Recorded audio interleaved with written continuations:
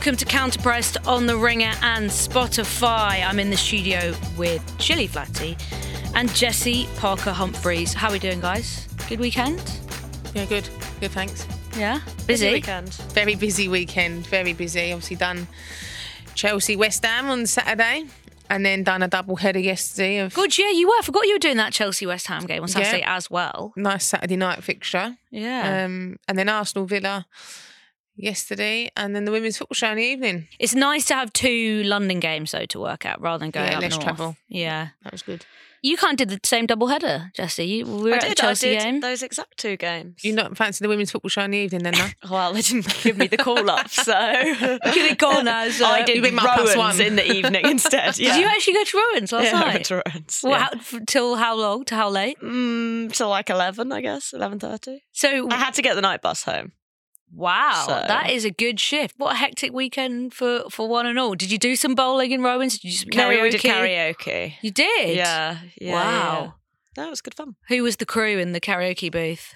Arsenal girls. Arsenal stands. Yeah, Wow. I know. Behind enemy lines. I was behind enemy lines. Yeah. I'm not sure. I'm not sure how I felt about it.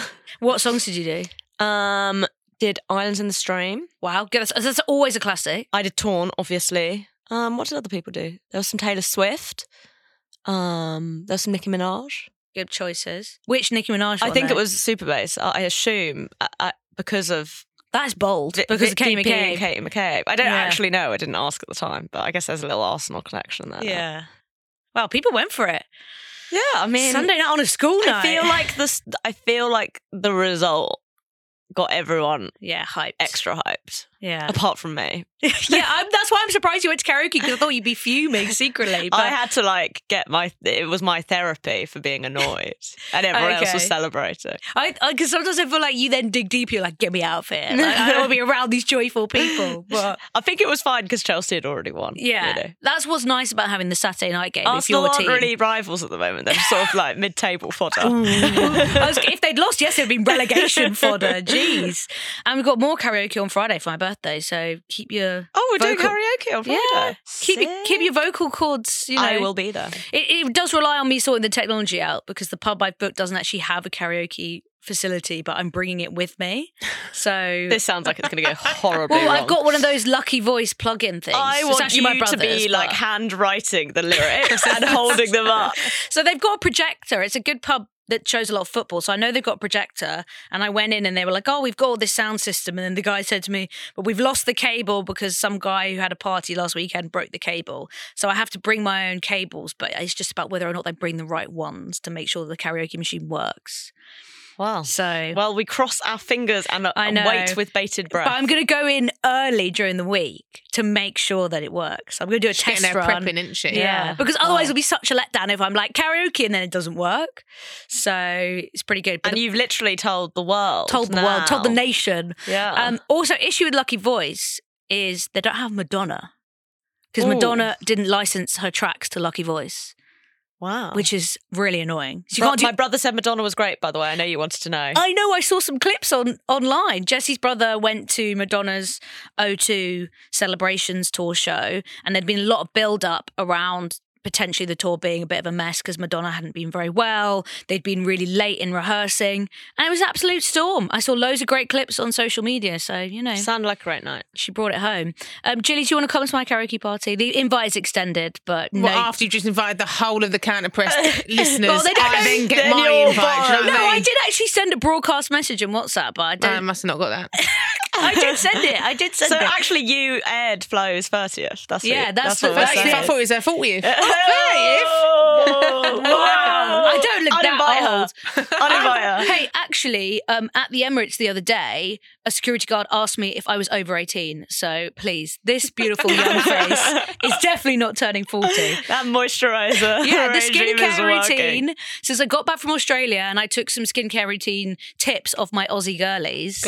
Glowing. So much so that I barely look 18, guys. That's what I say. Incredible. I will It'll be funny if you get the karaoke to work, but then the pub chucks you out because don't have Where's your ID. ID? I actually never take ID out with me anymore because I just take my iPhone and like Apple Wallet because I can't bother to take my wallet out. And then it is awkward when you go to Tesco's, you do get ID because you're like, I am like 30, but you don't believe that I'm even over 18 and I don't know what to do now. But I've got enough grey hair, I feel like, to be like, look. That's your idea? Yeah. Grey hair? Yeah. Fair. Grey hair and just like aged trauma face. So they're like, yeah, you look old enough. Anyway, that was a little quick run through of Can't life. wait to see if Julie comes on Friday now. Yeah, I'll be holding you to I'll be waiting until get this broadcast you know what? message. I'm due to send out a reminder broadcast message. That's what I'll get. About the details. Reminder. Because I did, It is annoying, a broadcast message, because I promptly then lost it and forgot all the details. Do you think it'd be better to set up a group? I was umming and ahhing. Do you think it's better to set up a WhatsApp group for parties? Yeah. What do listeners think? Because I feel like we're in the age of setting up WhatsApp groups for parties. WhatsApp And group, I don't know if it's annoying. Because then you can search it. Easily. Just make it so that other people can't reply in the group. Yes, my friend did that for his birthday. And then you can search for Flo's birthday on WhatsApp and it comes up with the details. All right, agreed. I'll be doing that after the show. So let's get into it. We're going to be chatting about that massive game at the Emirates as Arsenal turned it around in stoppage time against Villa. United's draw with Leicester, which is obviously a huge point for Leicester, who continue their really good start to the season. And I want to show a little love to Manchester City as well. Also, it was decision day in the NWSL playoffs, so we'll catch you up on that. So let's get into it after this. Let's start with that massive result for Arsenal, coming from a goal down to beat Aston Villa, not only coming from a goal down, but doing it in 12 minutes of added time at the Emirates. It was an impressive comeback, given, if I'm honest, it looked like they weren't going to score and it was going to be yet another really disappointing defeat for Arsenal and put more pressure on Jonas Eidevall. But they turned it around. Katie McCabe's determination and the equaliser, I think, sort of signified the spirit that is still there amongst that team and how that will sort of probably continue to get them out of tough situations. But we have to say, or maybe not I feel like it's tricking you in many ways because Jonas Eidevall somehow lives to fight another day. But you feel catfished by Jonas Eidevall? I feel 100% catfished by Jonas Eidevall because I think this papers over so many cracks with this Arsenal team. And I think they look so stodgy at times going forward, not necessarily lacking ideas because I think it's the way that Eidevall wants them to play, but it comes back to what we spoke about in that Liverpool game. Obviously, we know against United they had more space to work from because United are going to commit players forward and Arsenal play a lot better when they play against a team who allow them to have that space, especially that space in behind. They can play balls over the top. They can be a bit more direct. They can use the width. Whereas against Liverpool and against Villa yesterday, Arsenal just really struggled to break down teams, and also the way that they want to break them down is so mind-numbingly just sort of like one-dimensional with this relentless crossing into the box. And after the Liverpool game, we thought 39 crosses, wow, that's a lot. Well, you ain't seen nothing until you hit the big 5-0 against Aston Villa. That's your birthday party. That's my birthday party. Wow, huge. The big 5-0. Special birthday treat for me. 50 Jonas Eidevall crosses into the box. I think 12 of them in total were accurate. Jessie, we spoke after that Liverpool game about it felt like death by crossing in that match. Did you have that same feeling at the Emirates yesterday while watching? No, I didn't actually. And I don't really know why. I don't know whether because maybe the crosses were coming from different areas or it didn't quite feel as relentless. I definitely didn't think Arsenal were as bad as they looked against Liverpool. And I think Villa and Carla Ward deserve credit in how they set up because I thought the lessons that Ward had clearly taken from what Liverpool had done and sort of being able to put her own spin on it with sort of Staniforth and Parker sat on Kim Little and Leah Volti. I thought that worked like really well for large portions of the game. And I think Arsenal almost looked better than they did because Kim Little did also play really, really well. But I think it just still feels to me that Arsenal are lacking that little bit of like guile or invention in forward areas. And I think you saw, for example, when Victoria Pelova came on, that she offered that. To be fair, I thought Alessia Russo offered a lot of that, but when she was like dropping, there's then no one there. So she'd drop and she'd do something nice on the ball and she'd look good, but then it kind of wouldn't go anything. She'd vacated the space. But again, I felt like when Blackstenius came on, that sort of allowed Rousseau to be in that deeper area, and I thought that worked quite nicely. And I guess, this is the advantage Eidevall has now with a fitter squad, with a bigger squad, that he can make those changes, and he did make a lot. He made a lot of attacking changes, and I think the Beth Mead one felt so crucial, not because of what she offered in a football sense, but because it felt like the anxiety that was around the Emirates, which you could feel, evaporated into an excitement of, Beth Mead's on the pitch. And it felt like, I know she did then get the assist. I think you could tell she hadn't played football for basically a year. But I think that sort of like emotional element was actually a really key part of Arsenal coming back in this game. I have to say, when I saw her coming on, I thought, this is desperation. But it paid off, so I have to commend him for rolling the dice. I thought it was bold because she's only just come 3 minutes with the academy. But you're right, as soon as the crowd even saw a sight of her, they were going crazy. And the noise and the kind of confidence it brought the team. And Beth Mead spent a whole year often creating huge moments out of not very much. So she's the kind of player that fans and teammates will think, if anyone can sort of help dig us out of a hole, it's going to be this player, even though she's barely played any football. So that was a brave and bold decision. And yeah, it did pay off. And like you said, Jessie, I really like when Rousseau and Blackstenius actually have the opportunity to play together, because one can drop deep and one can push on. And I feel like maybe we should see more of that. We obviously saw a bit more of it in the United game as well. Gilly, what was the mood like going into added time with so many of you like ex-Arsenal players involved in that punditry team yesterday, thinking that Arsenal might lose this game? Were you sort of thinking about what you were going to say in analysis about like if they'd lost the game, and what was that chat going to be like compared to what it actually ended up being like? Well, obviously I'm an utmost professional, so I was neutral. Even though I was ex-Arsenal, I was neutral. Whereas I think if you're looking at Alex, she was up celebrating, cheering. But yeah, I mean, for me, it was, listen, obviously, if Arsenal playing at home, like, I wanted Arsenal to get the result, because I know also as well from playing for them, I know that the longer they go without a result, the more pressure that comes on. And I don't ever want to see Arsenal, as much as obviously I played for Chelsea as well, I don't want to see any of my clubs not do well. Gilly's rooting for a top four of Arsenal, Chelsea, West Ham and Liverpool. That would be good, I love that. But no, I think when they put up 12, obviously we was in between both benches really, where we were sitting, and Carla was going mad. Obviously I was at the Liverpool-Villa game the week before, and for me it was a completely different Villa side, obviously defending wise, because even though they played near enough the same, they dropped into more of a 5, but they just defended so much better. And against any other team, they probably would have been able to come away and nick a win. But I think when you're playing against Arsenal and the subs they made, I think for me, Arsenal, even in the Champions League, they've looked so much better when Blackstenius is on the pitch, because I think, especially when you're playing against a back 5, she moves that back 5. She disrupts them. She runs, she spins in outside of the centre-backs, pulling them apart, which then opens the space up for Rousseau, Palova, etc. But for me, I think the subs changed the game, and obviously he had to be bold. He had to go for it because they had to get that win.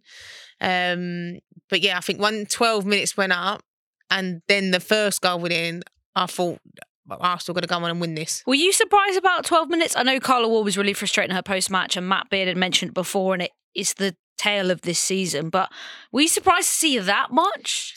Yeah, I think I was surprised to see over 10. I thought it was going to be maybe like 8 or so. Yeah, but there was points in the game. Obviously, Corsi went down with a head injury for a while. There was a lot of stoppages. Yeah, Kim obviously went down for a bit. And then they always add all the subs as well. And then there was like the amount of subs that come on. And then there was, I think it was Pacheco went down for a bit. Yeah. Then there was another one which was in front of I don't know if it was Rachel Daly went down for a while as well. So even though then... Was that when Lotte Wubben-Moy sort of like smashed into her? Was that in the first half? I can't remember. No, I think that was the one near the Villa bench. Yeah. But I think when you add them all up now, you can't complain, but the full official was going to Carla, it's 12, I promise you it's 12, and she was going mad. But I do think then when it gives Arsenal the momentum, because I think when I saw 12 go up, I thought they're going to do it. When you see that, and and especially once you get one fairly early in that period, you think, okay. And it could be in three. Stina Blackstenius hit the post, didn't she? Yeah, but then also, like, we say that, but it's interesting because I think it says about sort of maybe where Arsenal are in their mentality and how maybe they've improved even over the past couple of games, because there was 10 added time against Liverpool, because I remember, because I needed to go to Stamford Bridge. Yeah. But like they couldn't do anything then. But then they got it late on against United. But I remember in that Liverpool game when the 10 went up, I was like, they're not scoring, because that game just had the energy about it. But also, I don't really think on 90 minutes, I don't think I felt like Arsenal were going to score. It just felt like as soon as McCabe scored, and that was a great finish, then it felt like they would probably get another one. But I think also that's, as much as I thought how Villa set up and how they played was really good, I think that's the thing that like Carla might look back on this morning and think, should I have made attacking subs? I was going to talk about the substitutions because you mentioned the Jonas's ones, but a lot of people after the game on Twitter were questioning maybe some of the substitutions that Carla Ward did make in that period and maybe ways she could have shored things up a little bit. Obviously, her team had kind of withstood so much pressure up to that point, but they were probably pretty exhausted. So do you think there are probably a few decisions that maybe, you never know, but Van Domsar makes a mistake as well, which doesn't help. But it's always hard, right? And if Villa hold on, no one sat here going, they sat too far back and they invited pressure. But I think when you look at, for example, the shots sort of Villa were able to have over the course of the game, you can tell, they were getting further and further back. And what I thought Liverpool did really well against Arsenal was they brought on Tash Flint, they brought on Mia Enderby, and those were players who were like, they were being nuisances. They were like getting the ball and running. They were like in attacking areas. And I think Daly felt so isolated. I don't think she really had a great game. I thought Lotta dealt with her very well, and I thought Lotta played probably one of the best games I think I've seen her play for a while. Her stats were looking good as well in terms of like progressive passes and how influential she was. One of that makes me laugh though, because centre backs almost always have like the most progressive passes. I saw that. Yeah, and I was but that's kind of normal. I think Ilestedt was sort of up there, but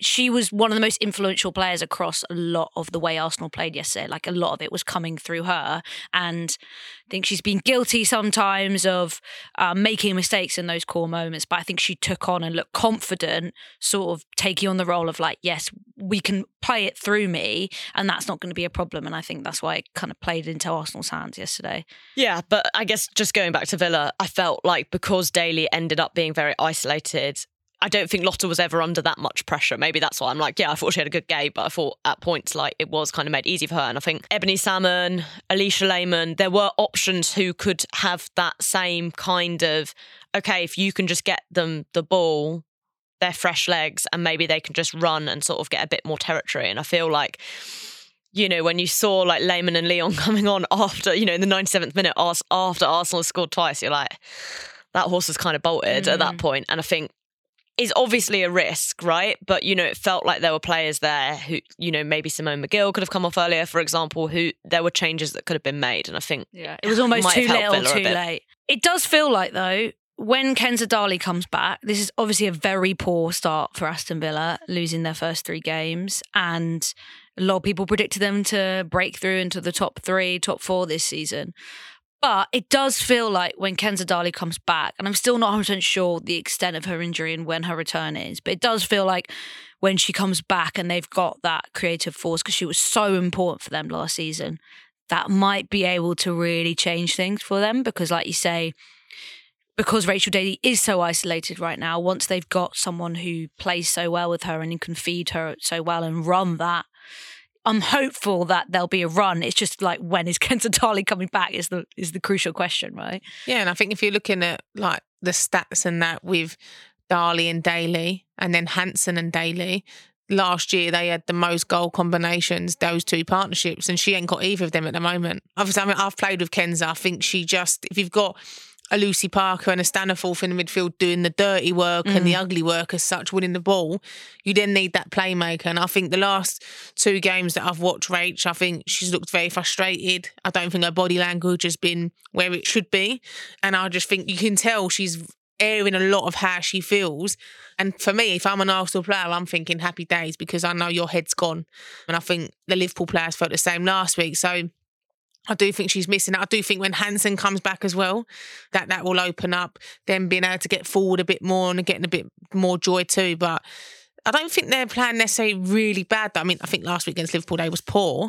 But you talking, if they play like they did against Arsenal and just have that bit of extra quality in the final third holding the ball up, I don't see it being a worry. But it's just obviously they've got a tough run of games. And it's one of them ones, in it yesterday when we was talking about Arsenal, and it's Arsenal haven't won yet in the WSL, and it's like they just need that result. They just need that result yesterday to just sort of get that pressure off, and I think that's what Villa need. And for Villa also, as well, they've played the teams who finished 2nd, 3rd and 6th, and I think obviously for people who thought Villa were going to break into the top 4, they're doing badly because they're games that you want to take some points from. But I think if you think Villa are about where they were last season, which I think was probably always a fair assessment, then minus 2 of their most important players right now, then you can kind of say they've been like a little bit unlucky. You know, they've conceded added time goals to both United and Arsenal to lose those games. They took the lead against United when they only had 10 players. So I think, the Liverpool result from last week, that's the one that I think you put your finger on and like, that's frustrating. They should have picked up something there. But I think over the course of the season, losing to United and Arsenal isn't, something that a team like Villa, that we should be that surprised about. I think just the problem is how that is affecting the squad. Like how is having lost those first 3 games, like getting into everyone's heads? Because I think over the course of the season, it probably doesn't matter so much. Yeah, and also managing those late moments, because that if then becomes a mental thing, and the stoppage time is going to be quite long this season, then you don't want to make it a thing. But I still think Villa will, probably finish top 6, and by top 6 I mean like 5th or 6th. But I think it is just going to rely heavily on Kentadali being fit and not losing too many players, because they've got a decent-ish bench, but it still looks quite light compared to any top 4 team. So I think that's also that depth. They just don't have the depth of the top 4. And I think that's why when you look at the players that. Arsenal could bring off the bench compared to who Villa could bring off. Obviously, there is the absentees, but there's understandably still a gap between who Villa have available to them and who Arsenal have available to them. And that's always going to be something that's tough for teams to overcome. And I guess the other interesting thing for Villa is last season they were a bit of an unknown quantity, and it felt like they got those, wins against bigger teams because people didn't really know what to expect. People were surprised. But now they're going into a season where those bigger teams are not showing them like a different level of respect necessarily, but they're a team that like other sides will be wary of, who will feel like they can hurt them, and that can also sort of play against you. That's something else you've got to try and overcome. Yeah, let's talk about Manchester United's draw with Leicester though, because that was probably the biggest other sort of like drama of the weekend, if you like. Manchester United have in the background this huge second leg against PSG on the horizon. Mark Skinner made the brave choice of resting Jay-Z. He said that it was, a deliberate thing to save her for Wednesday. He also made 4 changes to the team that played against PSG. And it's really interesting this season to see a coach who has been quite rigid in the past, quite stubborn and like to stick with a certain starting 11, make quite a lot of changes in all the games his team's played this season, whether it's like WSL or Champions League. And I feel like that had a bit of an impact in the first leg of the PSG game, and it had a bit of an impact yesterday as well. I think Manchester United played really well at times. I think they were quite wasteful in front of goal. They had some really good opportunities. Mallard looks really good again. Miyazawa sort of playing in the 10, couldn't really quite get involved until the second half. But I'm just kind of worrying, Jessie, if Mark Skinner is kind of getting in his own head a little bit, and now he maybe feels like he's got depth and he's got a little bit more flexibility. Didn't start Ella Toon yesterday. He's maybe actually working a little bit too hard and overthinking it when it comes to like resting players, switching up, rotation. That was the energy I got from midweek and the energy I got from the Leicester game.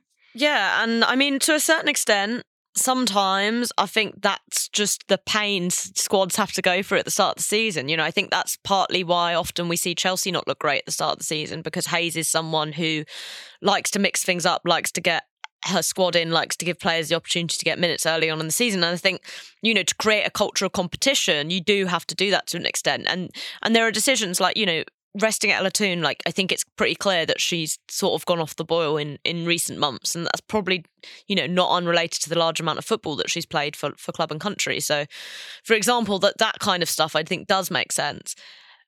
Leaving JC out the squad is just something I didn't understand at all, because you can put her on the bench and think I really it's going to be the last option, maybe to try and win the game when it's 1-1. Yeah, a bit like Beth Mead. Like, I'm sure Idaval in an ideal world didn't think Mead was going to play minutes yesterday, but she was fit, she was available, so she was on the bench, and so he could turn to her.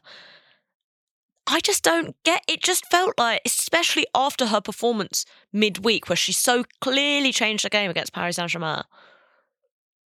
Yeah, for me, it just felt like as soon as I saw oh, she's fine, she's just not in the squad, I was like, Leicester 100% getting something from this, because it just felt like the hubris of it all. I don't know. Yeah, I thought that was a really, really strange decision. I think United can probably count themselves a little bit unlucky, but I don't know what on earth was going on with the marking for Leicester's goal. We're going to do a Gilly Flatty defending corner because it was a bad weekend for defending.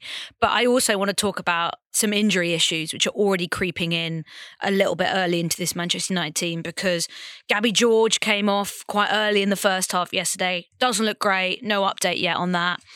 Jade Riviera then came on. She's had her own injury issues. She comes off. Gemma Evans ends up finishing the game. And that means United potentially go into the second leg away in Paris with Gemma Evans starting, a third choice. It makes me quite nervous for that game. It makes me quite nervous for United season in general. I mean, it's very unlucky. We know Gabby George has had her injury issues. We know Jade Riviera's had her injury issues, but it's not looking good. A player that, got relegated with Reading coming in, no disrespect to Gemma Evans, but that's someone you're bringing in for experience in WSL games and maybe cup games, but not someone you're imagining is going to start in a Champions League match. I think as well that clubs, their budget and their recruitment is let's go out and go and get the best midfielders and forward lines. Yeah. I'm talking about, I'm preaching from experience here. Yeah. We don't get picked.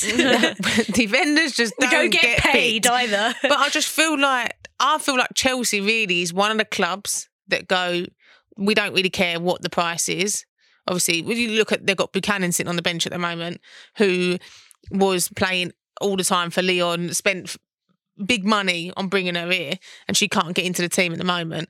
And it's like, don't underestimate what defenders do. And I say it about Arsenal in the sense of, they lost their 2 starting centre-backs from last year through injury and through, obviously, Raffaele going.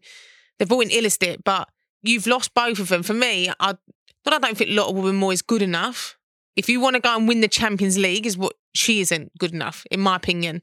And you don't have the depth on the bench to then have that. So I said, I don't understand why teams do that, where Zinsberger's not good enough for me. I don't think D'Angelo's good enough as well. If you want to be this club that you say you want to be, and you want to put all the money in and go and assign the Russo and the forward players, you've got to match that defensively. And I think sometimes teams underestimate having that depth. And at times as a centre-back, if you have got, I hated it at Chelsea when I was sitting on the bench and I couldn't get in the team.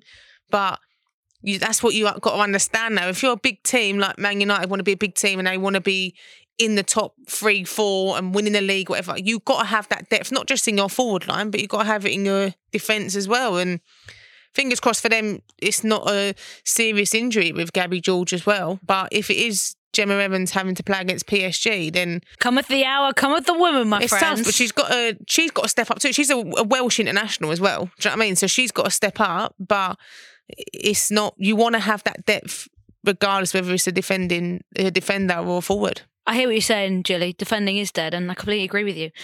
Don't disrespect the art form of defending, and nothing illustrates that more than some of the goals we saw conceded this weekend, because it was a bad one for set pieces.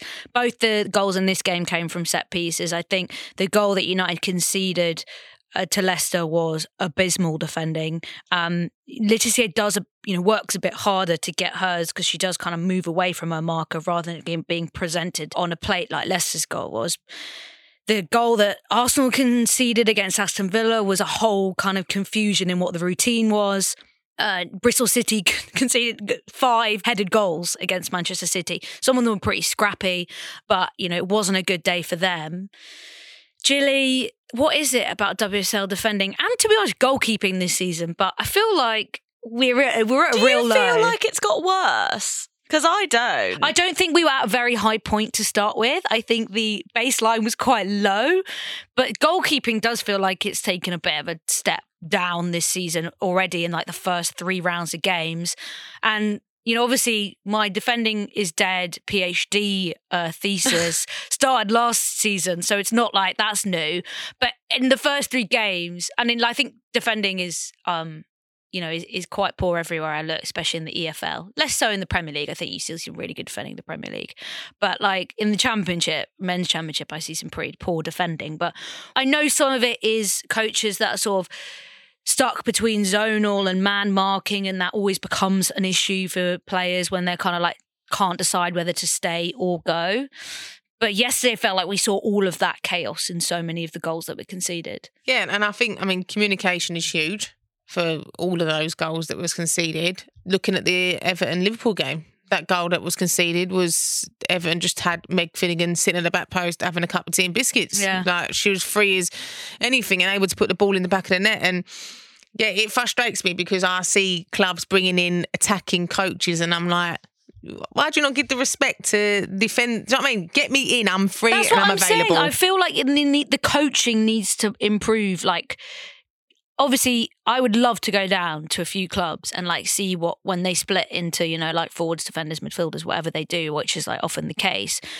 I would love to know how much time and energy is going into that set piece development, because I remember QPR fans constantly going on at Mark Warburton saying like, oh, we spending any time defending set pieces because it got so bad under him.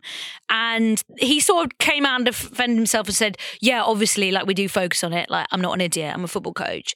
But it was really hard to see those improvements. Are people not paying enough attention to it? I think every club does set pieces. Obviously, the majority of the clubs that I was at, we used to do it match day -1, which you'd run through it, but you wouldn't really do it properly because you didn't want to get a concussion or knock someone out. Do you know? But would that be attacking and defending set attacking pieces? and defending, Right. you'd run through it. But I think a lot of them, you're looking at, say, the Arsenal goal, right? So when we watched it back, obviously Illister in that zone, she just times it completely wrong. And when you are that zone player, you are given the freedom to literally go wherever that ball is, you go and stick your head on it. She completely times it wrong. If she times that right, Pacheco shouldn't be getting that header anyway, because she's literally, Illister is unmarked, got free, able to roam around. But when you break it down, Russo is, so there's 5 Arsenal players against 5 Villa players, but Russo's one of those 5. Russo thinks she's got the player on the edge, but Kim Little's got the player on the edge. Then when the ball comes in, Russo realises that that's actually not her player.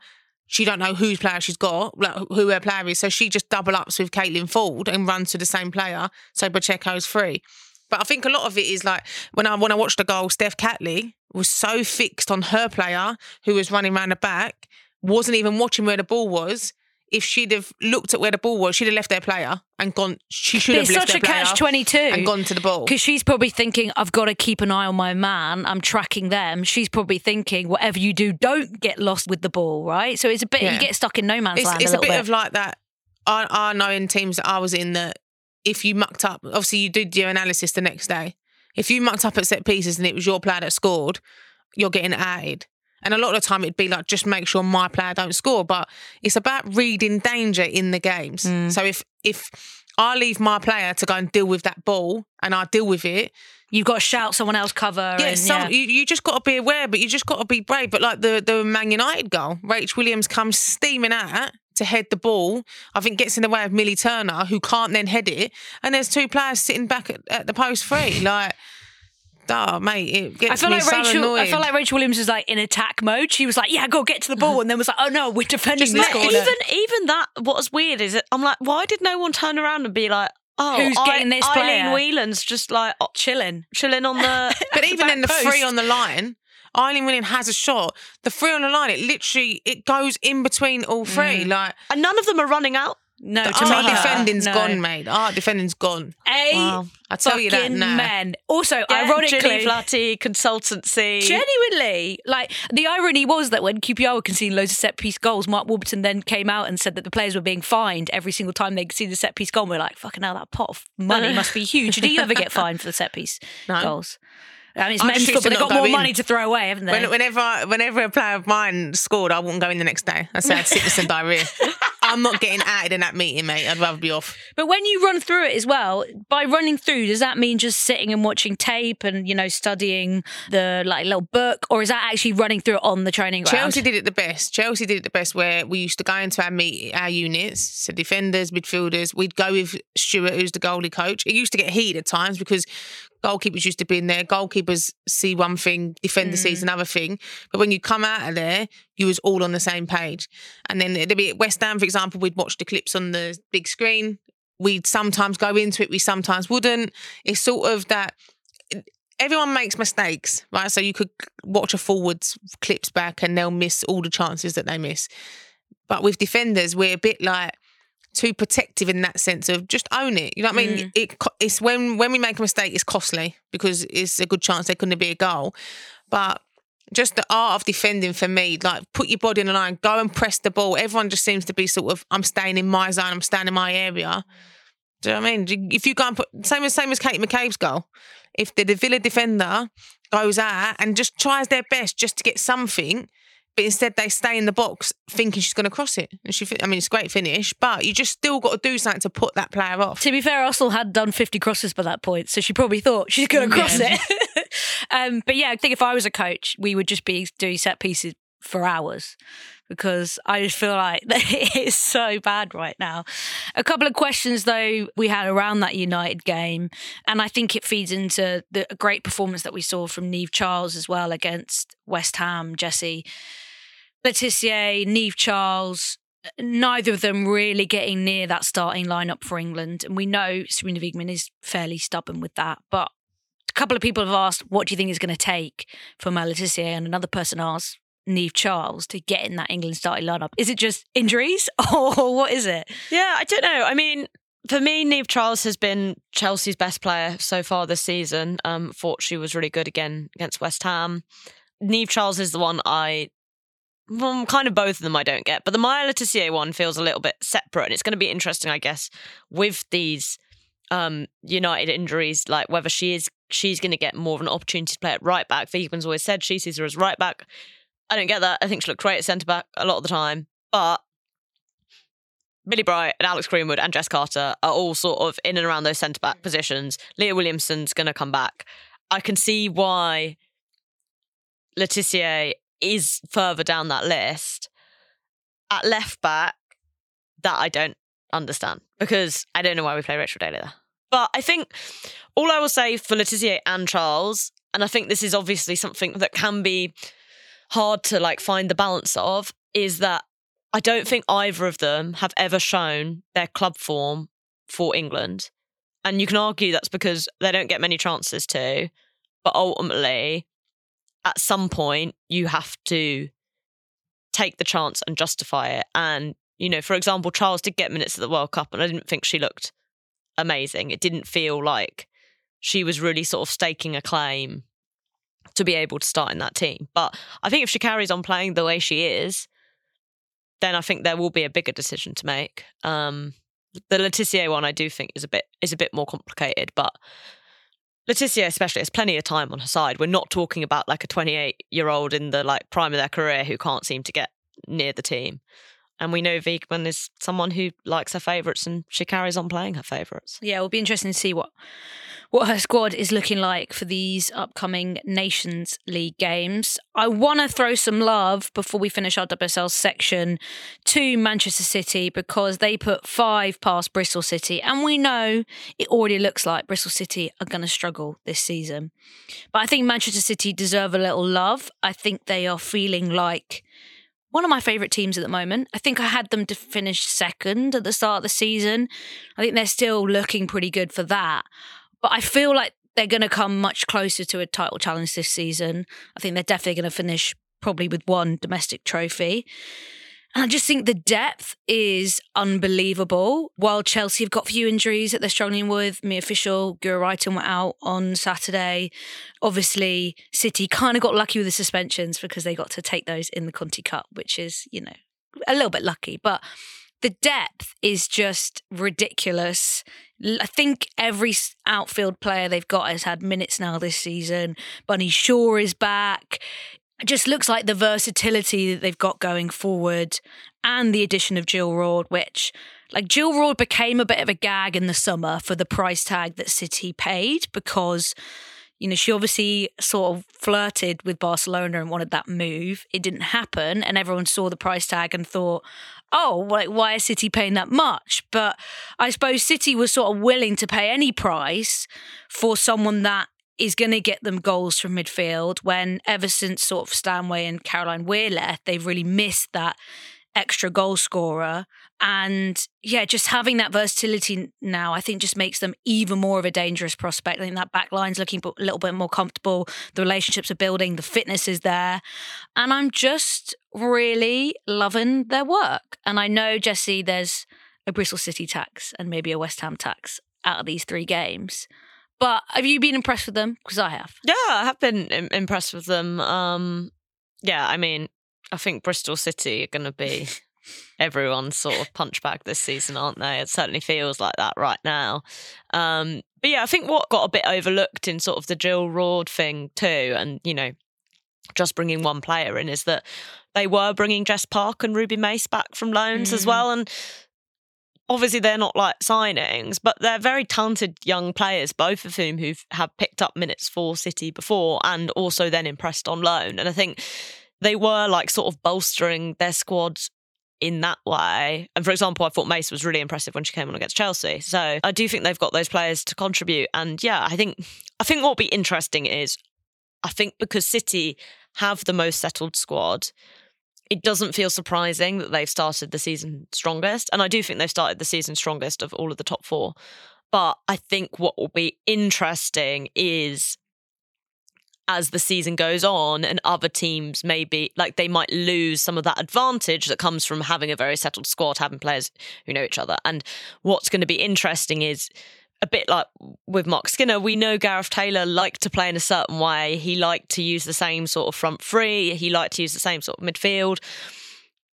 Can he offer those little bits of like variation that make a team less predictable, so that you've got, you know, like what Chelsea and Arsenal have, and I think what United are trying to have this season, that idea that you don't know what the team sheet is until you get hold of it. We've seen little bits of that. Some of it's been a bit enforced. Like, I think, you know, getting to see Mary Fowler get a lot of minutes. But it'll be interesting to see sort of how that progresses as the season goes on. Yeah, I think as soon as Bunny Shaw came back in, you saw them maybe revert to their more typical way of playing, which is like use the width to get crosses into her. She finishes them. The fact that they scored 5 headed goals yesterday, it kind of shows that. But I think it's like when Gareth Taylor's forced to break away from that because of injuries, you see a new side to City, which we got to see in Mary Fowler. I think she's been brilliant so far this season. So it's like still keep that creativity and that new dynamic. Laura Coombs was sort of struggling to get into the team now and she was such an important player for them last season. So I do think it's that versatility is there, but it's like, how can we use that versatility to our advantage rather than just using it as like subs to change the game? It's like you say, making yourself unpredictable, because that is what Chelsea do towards the end of the season when they find their rhythm and they have that depth. And even in that second half against West Ham, when Erin Cuthbert comes on and like just destroys the game, how do you keep people guessing? Yeah, and I think, you know, a big thing as well for Taylor, that he was often quite reticent to just even make those changes in game. And I think we've seen him, you know, as you say, like if everyone's got minutes so far, you're seeing him even in game making changes, giving players opportunities, making sure that competition is there. And I think all of that like goes a really long way, especially if you do, for example, pick up injuries, that you've got players ready to go. But yeah, I think City have been really impressive so far, and it'll be interesting to see how they do this season. And Bonnie Shaw, 3 goals in the space of a week, got one midweek as well for Conti Cup. She's just inevitable, you know? I'm loving the Jill Roord Bunny Shaw combo. I think that's kind of like what the WSL needs. Jilly, Counter Press Complaints is a new segment that I brought in because I like to complain about things.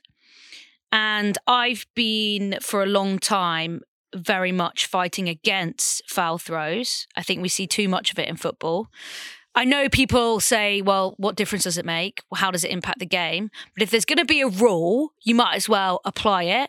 And the amount of foul throws I see across football, men's and women's, is deeply embarrassing. There's a left back for QPR called Kenneth Powell who probably does about 3 a game that never get noticed or pulled up on.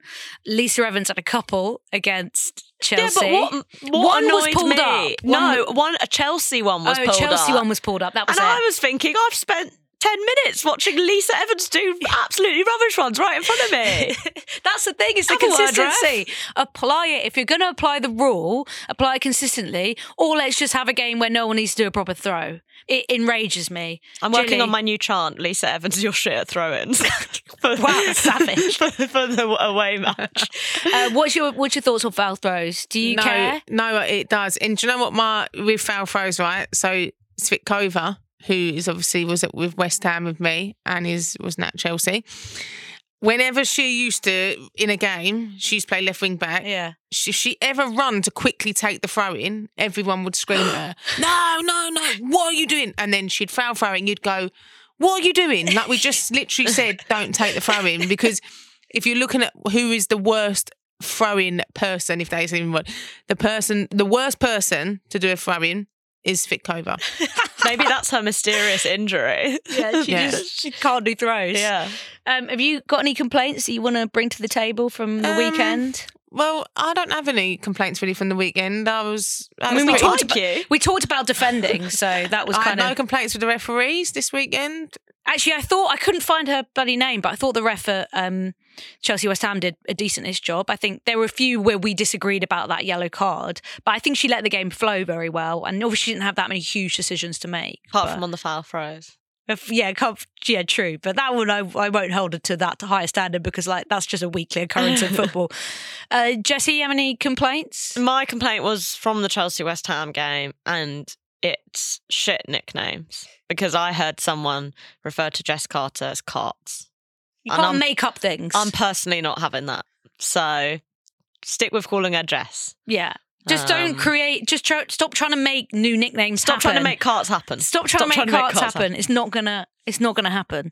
You didn't really have any nicknames, did you? Just Jill. Yeah, no, I didn't have. You can't really make a nickname out of Flurry, can you? Yeah, it's a bit hard. Yeah, no, I didn't have no nicknames. Bit of a mouthful.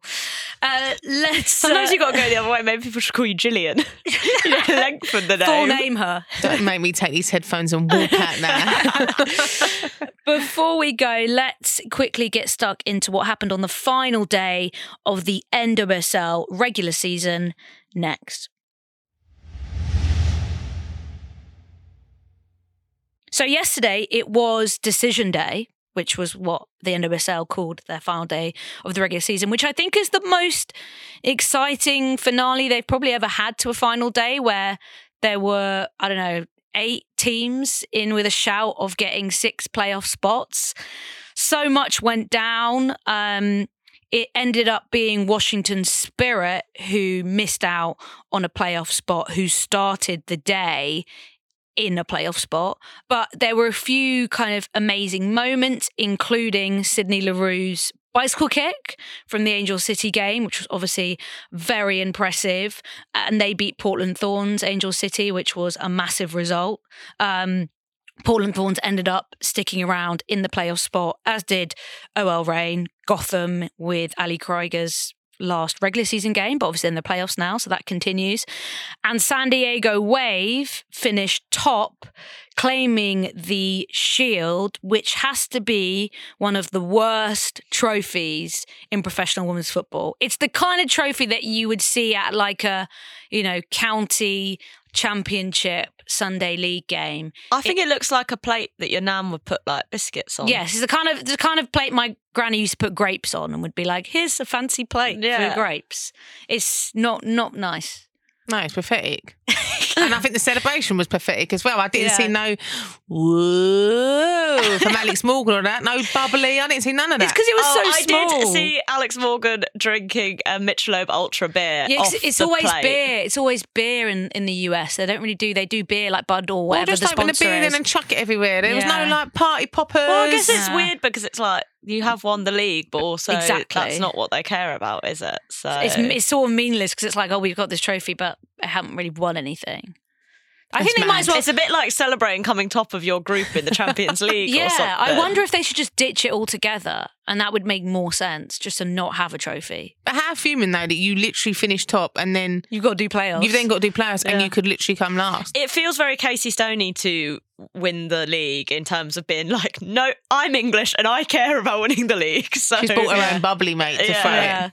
I also enjoyed the fact Casey Stoney was telling fans to not tell her the scores in other games, like, but quite by the sounds of it, like strictly was like, don't you dare tell me what the other scores are. I don't want to know. I don't want my players to know because we need to make sure that we win this game. I quite enjoyed that. I feel like Yeah, but then she said they were just telling her anyway. no, but she so- apparently had to get quite like angry Aggy. with them. Like, would you stop because you really pissed me off? It also was fun sort of rivalry narrative that Angel City obviously wanted to win and needed to win because they could potentially fall out of the playoff spots. Mm.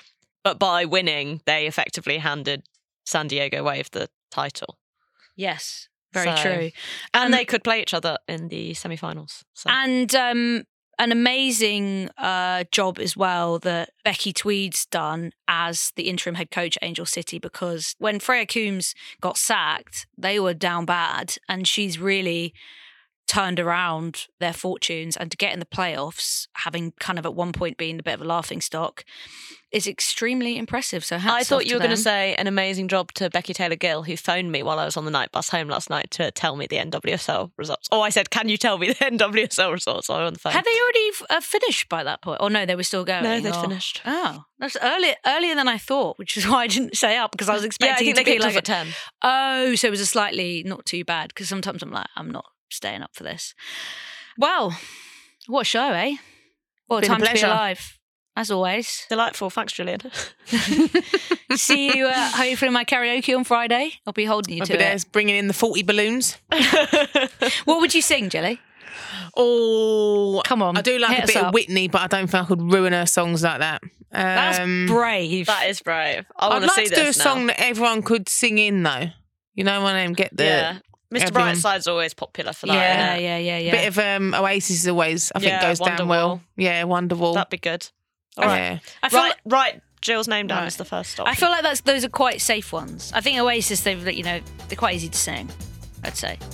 yeah. Yeah. Start with Oasis, finish with Whitney. Once you've had a Someone's couple always- more drinks. Someone's always got to go first, Julie, so I'll hold you to it.